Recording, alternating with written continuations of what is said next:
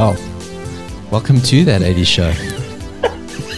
Dude, I'm too old for this. I can't be headbanging to these hairbands so early in the morning. Like, I'm too old now. We gotta tone it down a little bit there. We're gonna counteract our medication. Wow. It's all fun and games when you're listening to, hair bands, hair rock, so great in the 80s. But remember, we were young then. Now listening back to it, great song. And we Love had the the song. hair then. We had the hair then. We don't have it now. Welcome to that 80s show. How are you doing, Dory?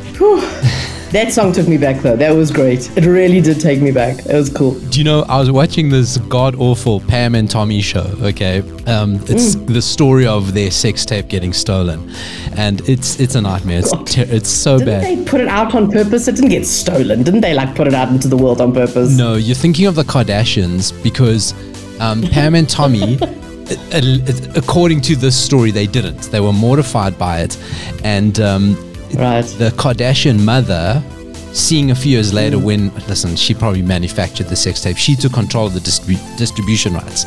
So she was like, oh no, I'm not going to let this thing go and make millions and Kardashian paws don't get all over that. So I'm watching this terrible show and I'm going, we never play Motley Crue on the show. And I was like, let's go find some Motley Crue. And there's a reason. Great music, not good for the old tickers. It's good to, clean out the cobwebs once in a while. I know what you're saying. The song allegedly about Nikki Sixx and them having to pump adrenaline into his heart after having an overdose, shoved adrenaline into his chest to bring him back to life. Sounds legit, right? Sounds very legit. So that 80s show.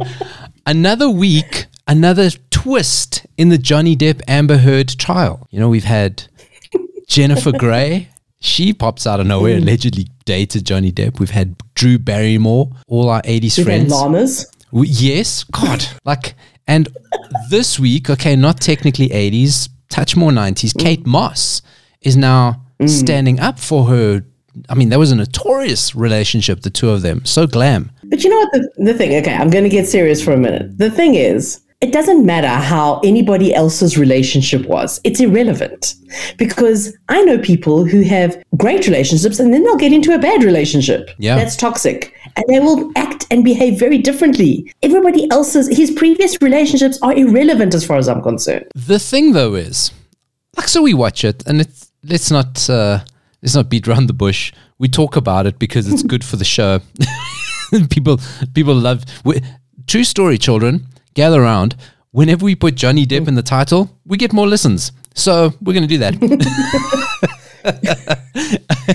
For as long as this trial goes on, and it seems like it's going to go on forever. But I'm like, who wins? What is this actually for? Is this for him, Johnny Depp, to be paid money by her because she's spoken shit about him that's not true? Is that's what the whole thing's about, right? I actually don't even know. I don't know. Right. It's a defamation trial. So it's I'm going to sue you for defamation because you said things about me that aren't true.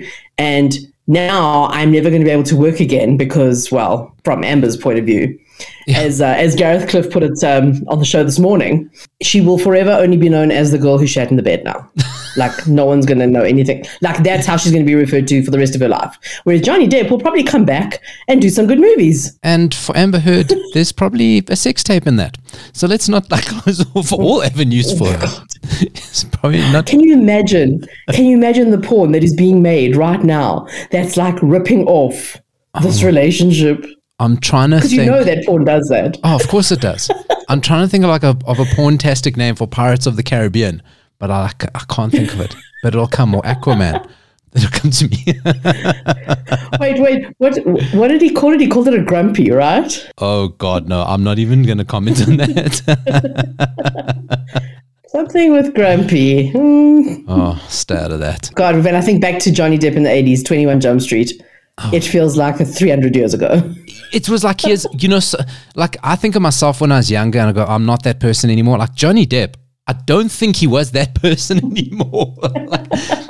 Do you think he was always weird like that, but just because he had to play the pretty boy role? I do remember reading things like that. So when he first did Edward Scissorhands, Scissorhands. He was like, I love doing this movie because I'm not that pretty boy, and I was never comfortable being the pretty boy. That's why I did this, to look like weird. And so I suppose he was never that guy. So maybe that explains the initial attraction between him and Amber, is that they kind of recognized weirdness in each other, and where they were like, we can be weird together. Mm-hmm.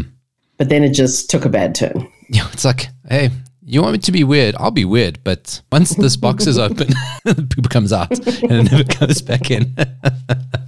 So You end up with a grumpy.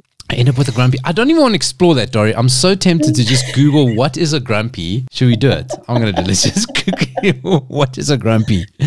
Don't even. I'm going to. Do I need to put my? Do I need to take safe search off? There are so many euphemisms for a poop, right? Yeah. There's lots. There's deuce. There's grumpy. Now that we know, I didn't know it before. I'll be honest. I've never heard of that one. I'm sure there's. Well, I mean, there's dropping the kids off at the pool, which I always love. Yeah. A log. There's the log. It's just for me absolutely one of the funniest. And I have not watched a lot of the trial. Really, I've watched tiny amounts of this trial because I just can't. But that part, the way he says grumpy, and he says it so grumpily. So funny. Oh, like everyone says, the performance of their lives, the absolute performance of their lives. Jeez. So, okay, what has Google found for you? No, it showed me Grumpy Cat, funnily enough, which opens up a whole new realm of imagination. Okay. Wow, your search history is clean then. Well done. Yes, I clear it every day. Trust me. It's like if you had to look at my search history, you go, this guy's either a content creator / writer or a psychopath. Because the things is like, you're busy writing some stuff, putting stuff together, go, I wonder about this. Whatever happened to that person? They did what? What is that? Ooh, oh, gross. A video? Of course I'll watch it. Not safe for work. This is my work. Click. Oh, God. Whew. Sirens, police, jail. Internet taken away by Elon Musk. Not fun. Not fun. I think this is a good opportunity for me to ask if Dolph Lundgren's nipples are in your search history. Because here's the thing, okay? I didn't watch your movie recommendation. What was it called again? Red Scorpion. I didn't watch it, but I did skim. It is on YouTube. A very bad copy. Very bad copy on YouTube. But I did skim through it to find shots of these so-called enormous nipples. Huge, eh? And I have to say, no, I have to say, not as enormous as you made them out to be. Really? I think I understand what you mean in terms of they protrude. They protrude boob. They protrude more than one would expect. Maybe that's what I meant. And yes, I suppose I was expecting like a female nipple, a large areola area. Right. And but then that wasn't. But then when on the there's one shot I managed to get quite close up, and yes, the actual protruding nipple part was rather large. Maybe that when you skimmed through it, were you on a laptop or a phone or on a TV? On a laptop. Yeah, I see. I watched on a TV. So it could, but it's a dodgy copy. So listen, they're very protruding. I mean, you're right.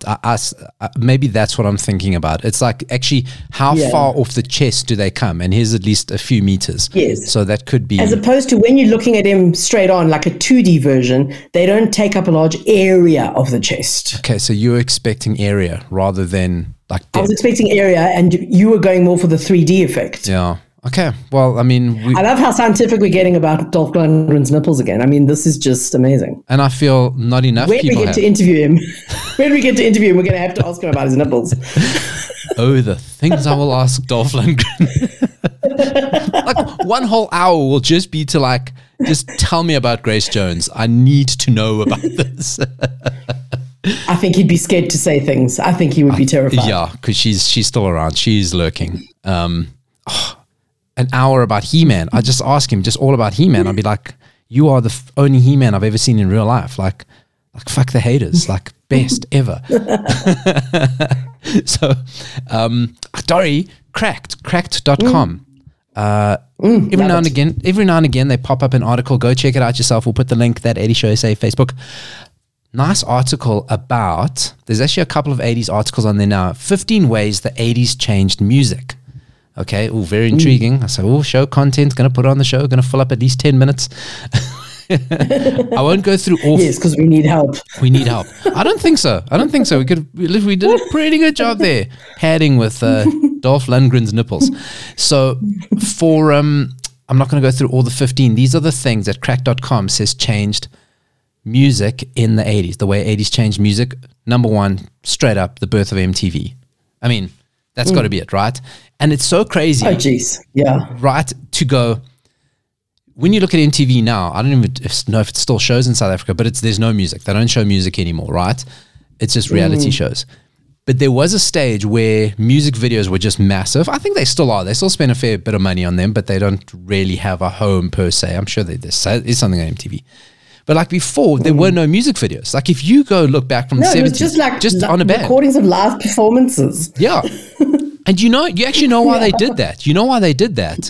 Oh, one of the reasons they did it is that to play in clubs, if the band that they wanted, they couldn't afford them to make like an appearance, they'd play the music video. And it was like it looks like in a club. On a stage. So but MTV forced everyone to go, look guys, you got to make cool music videos because that's what we're in the business of.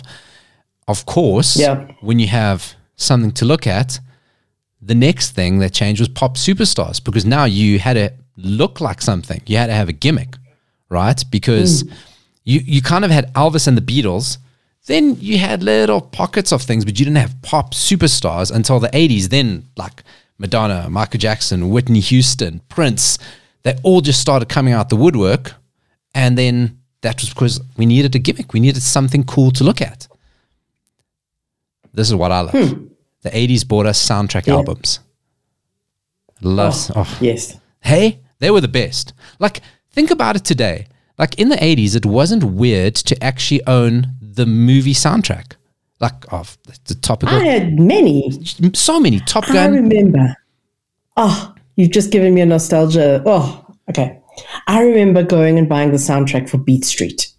Wow. And being so excited to get it. It was a record, of course, on vinyl. So excited to go get it. Listen to it nonstop for I don't know how long. You see, and I had. I don't think it was mine, but Top Gun was in there. I had Ghostbusters, the Ghostbusters soundtrack. Ghostbusters, of course. I had the Thrashin' soundtrack. And then we all started having Flashdance, Dirty Dancing, Footloose. And they weren't just like one song and then all the like theatrical. That's what I hate about a soundtrack now. You get like all the scores. It's like, I'm sure they're lovely. Danny Elfman does, and it's fantastic. Yeah. But I don't want to listen to scores. I want to listen to hit songs. Yes. So the 80s was huge in that. That Batman soundtrack's amazing though. And you know what else was great was the Less Than Zero soundtrack. Oh, I had the Batman I've spoken one. about it before. I had the Batman really one. excellent. Yes. Batman was so cool. And Prince in that 1989 one, he took it seriously. So he did Bat Dance. He did like loads of songs for that he just released. That was like just another Prince album. So you had that happening often. You said there you bought it on vinyl. That's what the 80s also did. It was the era that before that you only had vinyl. The 80s birthed cassettes, CDs, and the first start of digital music. And what was those other little things? Microdiscs. All started in the 80s. Oh my God, yeah. But more than that, portable music, because it was with cassettes came was it Walkmans? Yeah, it was Walkmans. Then you had Discmen. Then you had boom boxes. So like just because you had easier ways to carry music around, you had all these different formats starting to pop up. I used to have mostly the record, but then I would record the record onto a tape for my yellow Sony Walkman that went everywhere with me. What device did you have that could do that? What are you talking about? Yes. We had a hi-fi system. The hi-fi system that had the turntable and the double tape deck. Yes. And the radio. And you could record from the record onto the tape. No ways. Yes. No, How did you not have this? No, we had, I was quite I consider myself to be quite a technological little kid. I could figure things out. I never knew you could do that. The one we had didn't do that then, in that case. The one we had couldn't record from vinyl. Yeah. With the crackling and everything. Well, I guess so. no. This is, how even? I'll tell you, you know what, actually, I'll tell you what really, really got me started on all this was my dad's best friend, who was quite a bit younger than him, the man who introduced me to Lloyd Cole, I just want to say, my favorite singer from the 80s. And he used to actually record off his records for us. And he used to give me, and he had the most beautiful handwriting. And he used to give us these cassette tapes of all the things he'd recorded for us, like, and all the tracks written with his beautiful handwriting on the tapes. It was very hard for me to get rid of those tapes after many, many, many years, because after many years I didn't need them. But it was just like, oh, this is like my childhood, literally. I can't believe what you're telling me. I can't believe you didn't do it. It just doesn't, and you didn't have like any extra cables. It was just like all in this magical, because I mean, I'm sure there were some cables. I'm sure there were some cables in the back of the thing that did things. Good God. Like, I thought, because I figured out how to, I mean, I was a guy who I was making bootleg VHS cassettes. I've never heard it. Dori, you made my day, I got to tell you. In the 80s, the way music changed, disco died in the 80s. I don't know if you ever watched it. It was like captured so well on the Bee Gees documentary that Barrett and I watched, when they had this massive disco destroying event at a baseball game, right? Because obviously disco, like when you got rednecks, disco is for black people and gay people. That's all the way they think about it. So they say, well, it's evil music. We've got to destroy it. And they like burnt vinyls and disco vinyls specifically. I've listened to a podcast about that. Yes. Disco Demolition Night. Correct. I've listened to a podcast about it. Crazy shit. Yeah. Absolutely crazy. So stupid. And that kind of killed disco. But from that, I mean, it never really killed disco, because you got to be honest, like anything Michael Jackson and Madonna, even Prince were doing in the 80s, super disco. So disco never died. And then disco, obviously, disco became dance music. The teen pop craze, oh God, like teen pop stars were just getting, Tiffany, Debbie Gibson, New Kids on the Block. There was that girl, oh my God, what was her name? Nicole something. She was like 13 or something. She was also like a one-hit wonder though. And she sang, I mean, you could hear it was a child singing. I think she was actually like more like 12. And it sounded like a child singing, but she had this huge hit single. I'll track her down. They did gigs in malls. It was like the teen mall. They used to go, like, I think it's one of Tiffany's videos is actually, I think We're Alone Now. She ends up in a mall and it was an actual concert. Yeah. But they used to go and perform in like the food courts of malls. What else? How else did the 80s change music? 1980s, I say it, 1980s into probably the early 90s. The golden age of hip hop. Has to be. I mean, anybody doing you, for sure. No, I think you speak to a lot of people. Anybody who is doing hip hop now is still like influenced by the guys that are popping up in the 80s. And you go look into the birth of hip hop, how hip hop came about, like due to blackouts in the Bronx and riots in the Bronx, and just like kids then looting. And the first thing they were stealing, the thing they were stealing more than anything, was DJ equipment, musical equipment, turntables, speakers. That's what they were going for more than anything. And then they started underground block parties, started MCing, started DJing, started hip hop. So birthed hip hop out of that. So who knows what will come out of load shedding, Dori? Who knows what musical genre is being birthed? Can you imagine?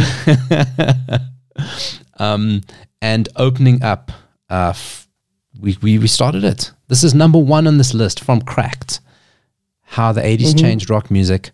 Glam metal was scary important. The subgenre of glam metal, where the guys with the makeup and teased hair got laid more than any man who ever lived, became the largest, most commercially successful genre of music in the 80s. And that's true, hey? Bon Jovi was best-selling album. Guns N' Roses, Motley Crue, they were massive. They set records then that took like 10 years to break.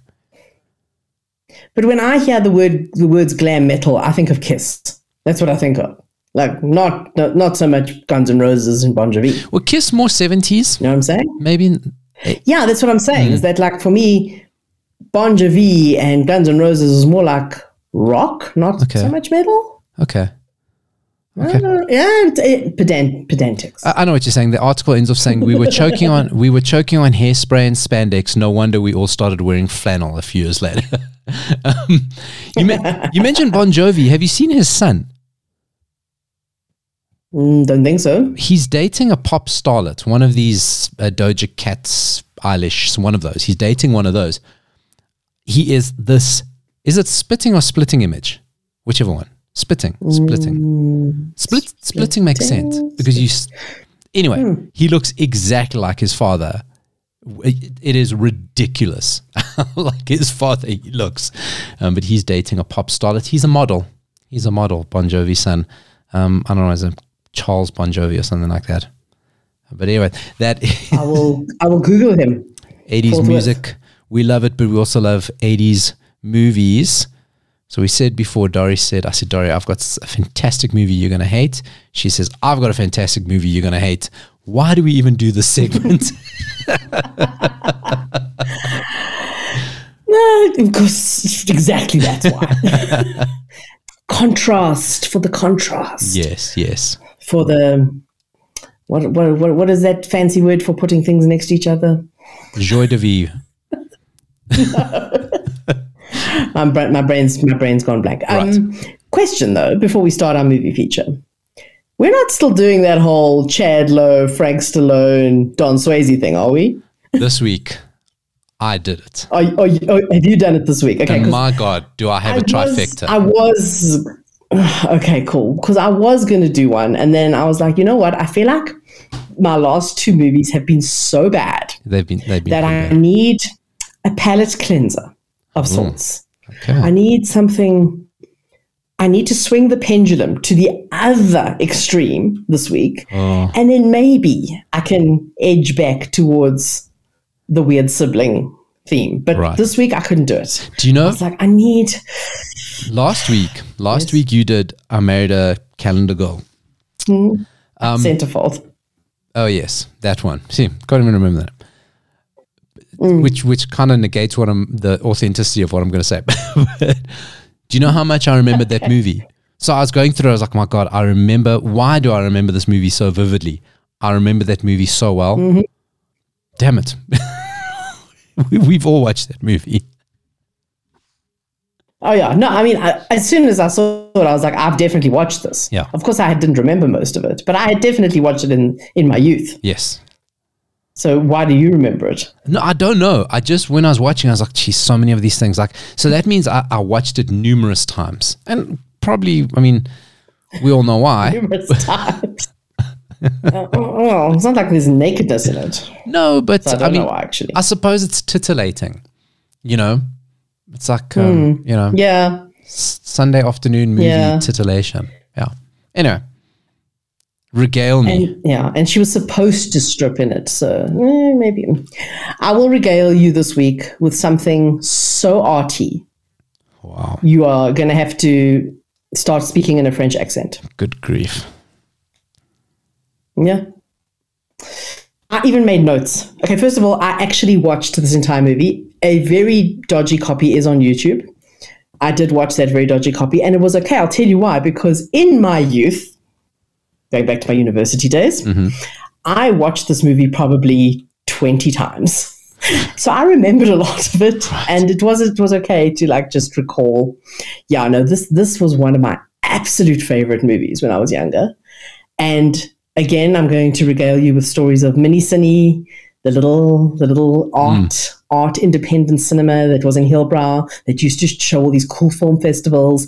And this was one of the movies that used to play there. But I actually seem to recall watching this one at the Mall of Rosebank, probably, which was also the arty cinema. And I loved this movie so much. And then I got hold of a copy of it on VHS and watched it over and over and over and over again. And I always considered it to be one of my favorite films. When I started rewatching it the other day on YouTube, I was like, oh dear, is this as great as I remember? There's a few things about it that I'm like, I definitely see that differently now. Okay. But by the time I got to the end, I was like, yes, it is still an absolutely great film. Even though the whole thing is on YouTube, it is still a great arty film. Okay. I'm not going to necessarily make you guess, but I'll tell you it is based on a very famous book, which I have not read. I've not read the book. I've only seen the film. Apparently the book is incredible and very, very, very different to the film. In fact, the author of the book was involved in the making of the film and still hated how it came out. And after it came out, he refused for any of his future books to ever be made into movies or any of his other books. He was like, you are never making a movie out of my book ever again, because he hated the outcome so badly. So I don't know how it compares to the book because I haven't read the book, from what I've heard, the book is fantastic as well. It's a very arty title. I'm going to tell it to you. And maybe you know it, Paula. Maybe you know it. I'll tell you why you might know this movie. Even though this is an extremely arty, sophisticated, grown-up film, if there were to be a tagline that went on the movie poster, the tagline for this movie would be, take off your clothes. Because that line is said in the movie multiple times, in multiple circumstances.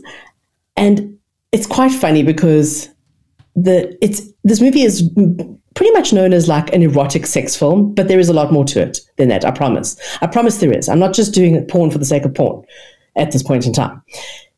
The movie I'm talking about is a movie that came out in 1988 called The Unbearable Lightness of Being. Oh, I know that movie. Never watched it because it is not the sort of movie that I would enjoy. Well, except Paolo, there's a lot of nakedness in it, a lot. And there's like, when I say, it's known as the sex film, but you don't actually see a lot of sex. And the sex that you do see is very tastefully done. In fact, let me read you a line from the review of the movie from, what's his name? Roger Ebert, I think it is. Mm-hmm. I'm just going to check here. Yes, so Roger Ebert reviewed this film in 1988. He gave it 4 stars, which I think it's out of 5, so I think that's good. Okay. It's not out of 10. He does rave about it for many reasons, and the last line of his review really sums it up, which is, okay, so the movie is directed by Philip Kaufman, who he's done a few things, not important, we won't get into it. What is remarkable about The Unbearable Lightness of Being, however, is not the sexual content itself, but the way Kaufman has been able to use it as an avenue for a complex story, one of nostalgia, loss, idealism, and romance. And that really sums this movie up, is that there is a lot of sex in it, there is a lot of nudity in it, but that's not the point of it. It's used to tell.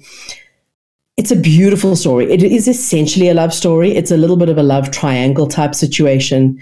But what makes it arty and interesting is the movie is set in 1968 in Czechoslovakia, what was then known as Czechoslovakia, just before what was known as, and I didn't even know it had this name, it was called the Prague Spring. You know, like we had the Arab Spring? Okay. They had the Prague Spring, which was an uprising against, basically Russia invaded Czechoslovakia and wanted to make the whole place communistic. Good word. Good word for early in the morning. Make them go with communism. Let's go with communism was meant to take over and the Russians were in charge. Yes. And there was a huge uprising against it. In the end, I think for a long time, like communism won over whatever people were trying to do there. But so there's a lot of political stuff. In fact, what they did in the film is they took actual stock footage from the uprising, like from news or wherever they managed to get it from. And they very, very cleverly inserted some of the cast members into that black and white footage. Oh. And so all of a sudden the film almost takes like a little bit of a tangent about halfway through as this starts happening. And all of a sudden it goes into black and white and there's all this weird, like kind of stuff happening. But you see the main cast members in this actual footage. It's very cleverly done. I think it was one of the first times that was done where they were like, oh, we can digitally do things here. So it was I remember getting quite a lot of attention for that. The Unbearable Lightness of Being it's a long movie. It's almost 3 hours long. It is beautiful. It is slow paced, but not slow, because the thing about the pace is that you get into it and you really get drawn into it. And it's less about, I wish something would happen already, as opposed to just kind of enjoying the feeling that it brings out in you. The main cast, Daniel Day-Lewis, main guy, and I have to say, even though this film is set in 1968, he is sporting the most 80s hairstyle ever in this movie. Oh, I have to look at that. I'm sure I will find a picture to put on our Facebook page. It's a very 80s, like mini afro almost. Juliette Binoche is Teresa, who is his main love interest in the movie. I mean, you might know Juliette Binoche from, she's done lots of other arty things. Yeah. French actress. She did Chocolat. You might remember Chocolat. I think, didn't Chocolat have Johnny Depp in, actually? Yes, 100%. Speaking of Johnny Depp? Yes. You know what? Yes. So you know what also had Johnny Depp and chocolate in? Willy Wonka. Carry on. Nice. I like that. The other main character is Lena Olin, who actually is a Swedish actress. And she stars as kind of Tomage's, what could we say? His side chick. Okay. Except that, so they have this like physical relationship. They don't have like an emotional relationship. They have this physical relationship, and she is just gorgeous. And yes, you see a fair amount of her, and she is supposed to be the sexual like, goddess type role. And interesting enough, so she's, as I said, Swedish, and then also coming up later in the film, Stellan Skarsgård has a small role in the film. And I mean, you know, Stellan Skarsgård is Alexander Skarsgård's dad. Yeah. So we all know Alexander Skarsgård as this hot man from True Blood and Jungle Book and all those other movies. But his dad in the 80s was extremely good-looking guy as well. Really? And he's, I know. When you think of Stellan Skarsgård now, you think of this old man. He actually, in his youth. I'm just Googling him. Actually looks exactly like his son. If those aren't pictures of his son. Actually, I think better looking. Yeah, okay. You say better. Yeah, okay. Computes. I can see it. I think, in my opinion. I was always a bull girl for True Blood, so, you know, you're asking the wrong person. But yes, so it's got like and also like Derek DeLint, relatively famous guy, Donald Moffat in it. So like, but very arty kind of cast.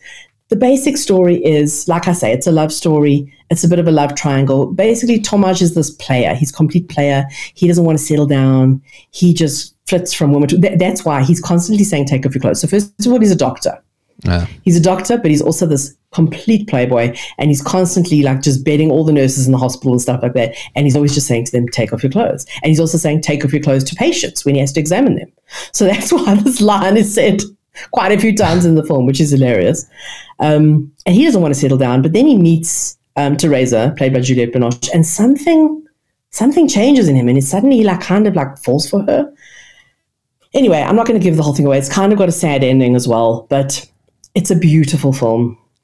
Like I said, there's a lot of nudity in this film. And because it is A, based in 1968, and B, filmed in the 80s, Paula, there is so much big bush in this film. Big bush everywhere. Everybody got big bush. Oh, God. A word I did not expect to hear this morning, following on from Madonna last week with her big tree. That's fine. So thanks for just throwing that out there unexpectedly. Just so you know that, when you're like going to go watch this movie for the nudity, because, I know you, but like just be warned, lots of big bush. Okay, well, there's something for everyone, and it was of the time. So many movies of the 80s, like more adult themed ones, like take out like the blockbuster stuff. I only really remember them from how they were portrayed in Mad Magazine, and the unbearable lightness of being. I got this thing. It was like the unbearable lightness of Daniel Day-Lewis's butt. Like it's so many movies are like just framed by how Mad like saw them, and this is one of those. I mean, that didn't stand out to me specifically, but okay. Very arty, Dory. Very, very arty. And a breakaway from our... That is the palate cleanser for the week. Next week, I might try return to our lesser siblings theme. Yes, well, I'm going to take on the lesser siblings theme, because in my family, I'm the lesser sibling, I think. So it's quite... kind of works. So my movie takes a weird little roundabout. Weird roundabout. It's a sequel to a phenomenally culturally important movie, right? That critically flopped, but was the top performing movie, one of the top 10 performing movies of the year. It had a superstar director, just the man of the moment, killer soundtrack, kind of. But the soundtrack was handed over to the lesser sibling of the director. So it's basically a sequel that took, sometimes you see a sequel, like you saw this a lot in the 80s, a straight to video sequel of a better known movie, but with like actors who kind of looked right. So, there's like 10 different Home Alones, for example. It's like one of those. But like, that's bad. But what's even worse is where they make a sequel with all the people, all that kind of like hype of the original, but then just do not stick to it at all. We're just going to go a completely different direction. This movie starts out, the director is Sylvester Stallone, right? I somehow knew that was coming. When you said soundtrack, I was like, it can only be Frank Stallone.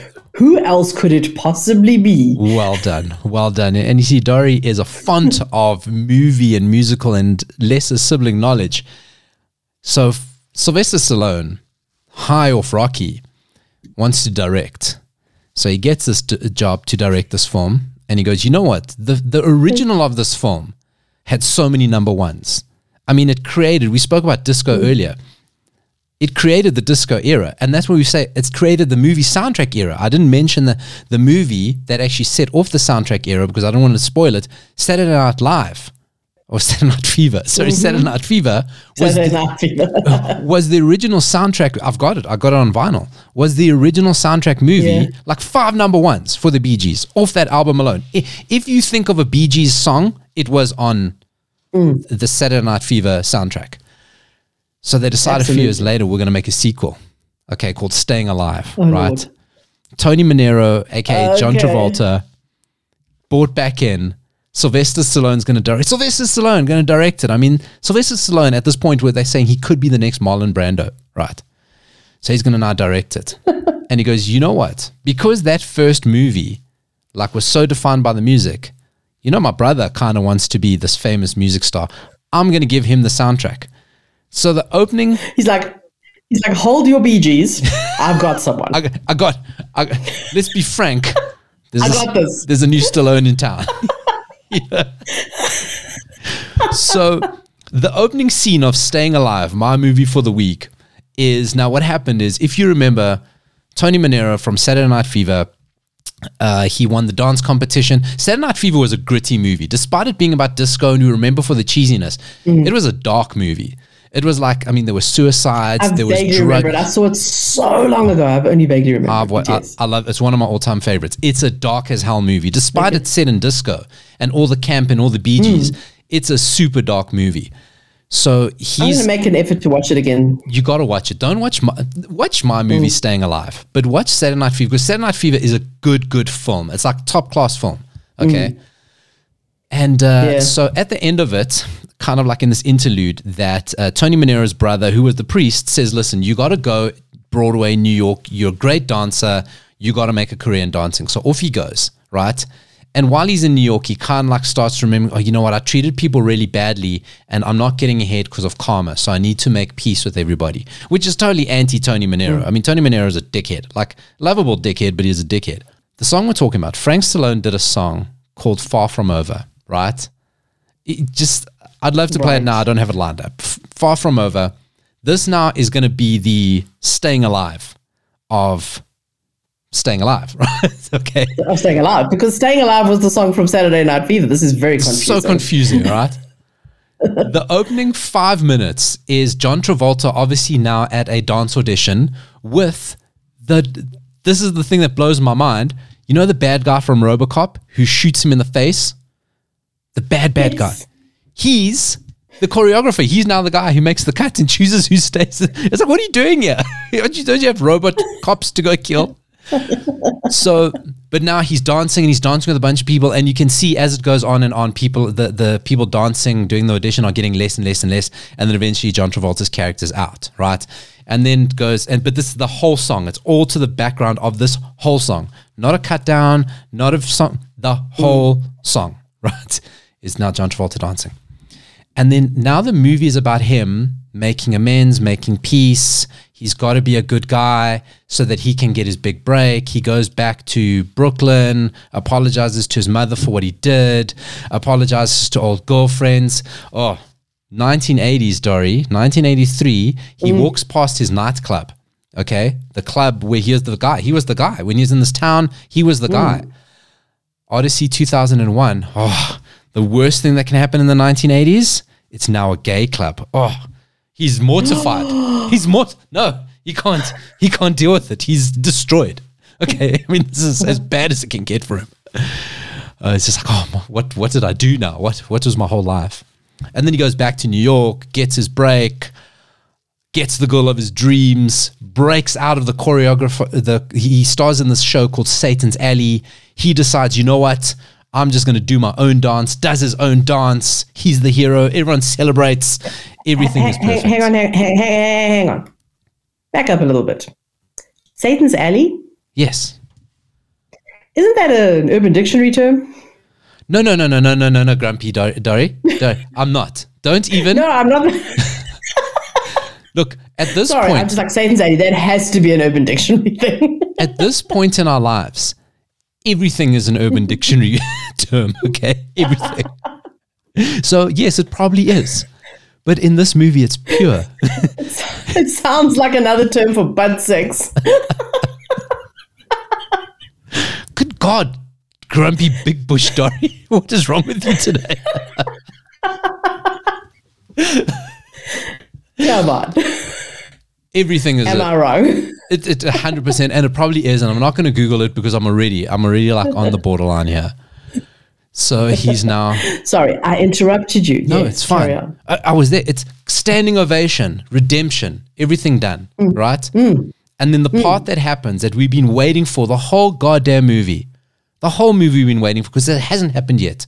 It's got to happen. It's got to happen. Redemption arc.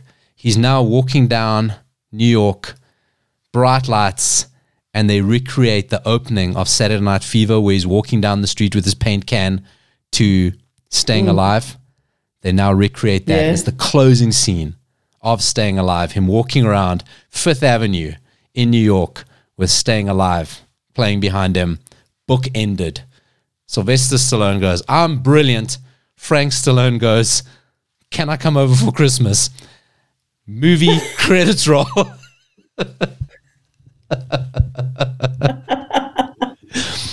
That is my movie, Staying Alive. But Dory, trifecta. There are lots of dancers in this movie. Lots. Always a dancer. At one point, one of the love interests, John Travolta's love interest, hops off stage and she's caught by a man in white suspenders. It's about halfway through the movie. I go, wait, Patrick Swayze. No. Full circle, Patrick Swayze is an extra in Staying Alive. And then he's gone. You never see him again. But Patrick Swayze catches the love interest, which brings us full circle. Nuts. Brings us full circle. It does. To our sibling chat, if you've been listening to for the past few weeks. Now, I've got to say a few things about. Can I just clarify? Yes. Can I just clarify something? Is Frank Stallone actually in the movie? He is. He's an extra. Or does he only do the song? He is in the movie. So is Sylvester Stallone. So in the opening scene, after this big dance scene, John Travolta's walking down the street, bumps into a guy, and he's like, hey, where are you going? Oh, that's Sylvester Stallone. So he's in it. He's uncredited. He's in it. And also before the one show, someone goes, hey, Adrian, you got to do it. It's just like a lot of stupid things like that keep happening in the movie. Okay. So Frank Stallone is in it. He does 2 songs on the soundtrack. Lots of Bee Gees on the soundtrack again. It's full of Bee Gees. A little bit like Bee Gees songs you've never heard. Frank Stallone's got 2 songs on it. Sylvester was like, you're my brother, I love you, but we want this to be a hit. Yeah, and kind of the Bee Gees worked last time. I think their biggest songs out of this was The Woman in You. It's probably their biggest song that they did. Staying Alive obviously is in it, but the other songs weren't so great, weren't big hits. John Travolta at this stage is absolute like sex on wheels. He went into like full-on Rocky boot camp with Sylvester Stallone. Sylvester Stallone got him in such stupid good shape. Like he was kind of gawky, thin in Saturday Night Fever. In Staying Alive, he is a specimen. Like, he is always shiny, always bronzed, always muscular. He looks phenomenal in this movie. And like I say, box office success, critical flop, cult classic. You got to watch it. You got to be completist. It is so dumb. Like, if I say Saturday Night Fever, really dark movie despite its setting, Staying Alive is exactly the dumb sort of dance movie. It's kind of like Flashdance with like none of the appeal. But it's a fun. It's fun. It is really fun. It's just a fun movie. It's stupid. Don't take it too seriously. Look out for Patrick Swayze. Lots of stupid little cameos. And the brothers, the siblings, the lesser known siblings, Frank Stallone, Patrick Swayze's there. Got into this talking about Don Swayze. It's perfectly wrapped up, just like a movie and its sequel and its prequel bookended by the same scene. I mean, forget about it. What are you going to do? Forget about it. I'm going to try and do this as like a double feature at some point. Download them both. Sorry, get hold of them both and watch them like back to back. Yeah, you should do that. Sounds like a plan. You should Sounds do like that. A plan. That's a good plan, Dory. I've got a service for you that you can actually use. Okay, we're all over the place today. Spoken so much. I only played one song. But I found this website, so they stream both on Twitch and on YouTube, called What's on the Tapes, right? Okay. These guys, during lockdown, bored as hell, start going on eBay, what can I buy? They start buying old VHS cassettes, right? People go, I don't know what's on these. So they just go scouring, finding old VHS cassettes. Yeah. And they stream it online, what they're watching, and comment on it. So they don't necessarily put movies because they don't want to run into copyright stuff. But on their YouTube channel, What's on the Tapes, or Twitch if you want, take a listen to their promo trailer.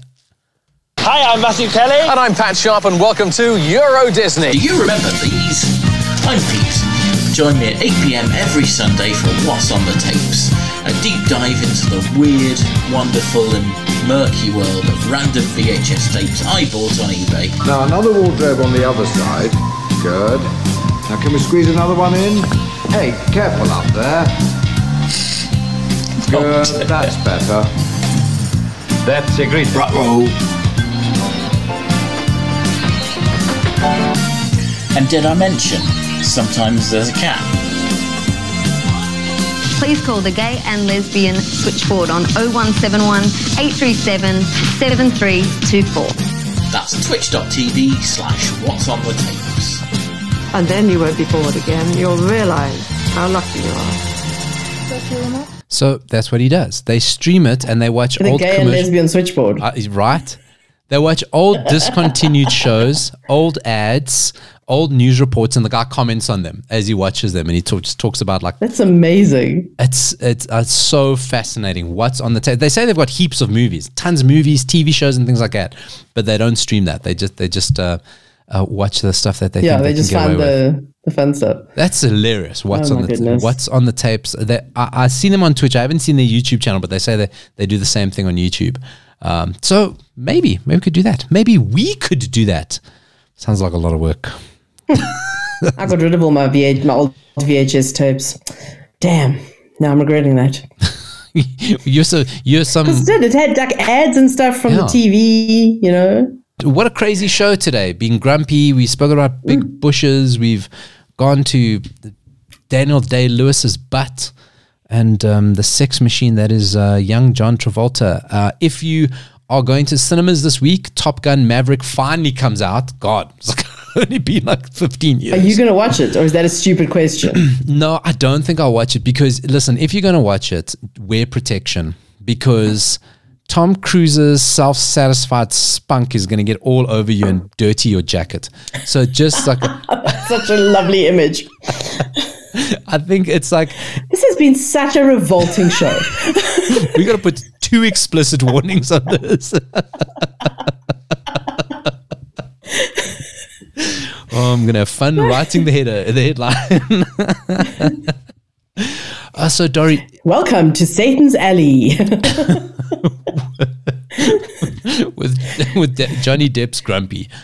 Is it even worth asking you what you've learned from today's show? Are you joking?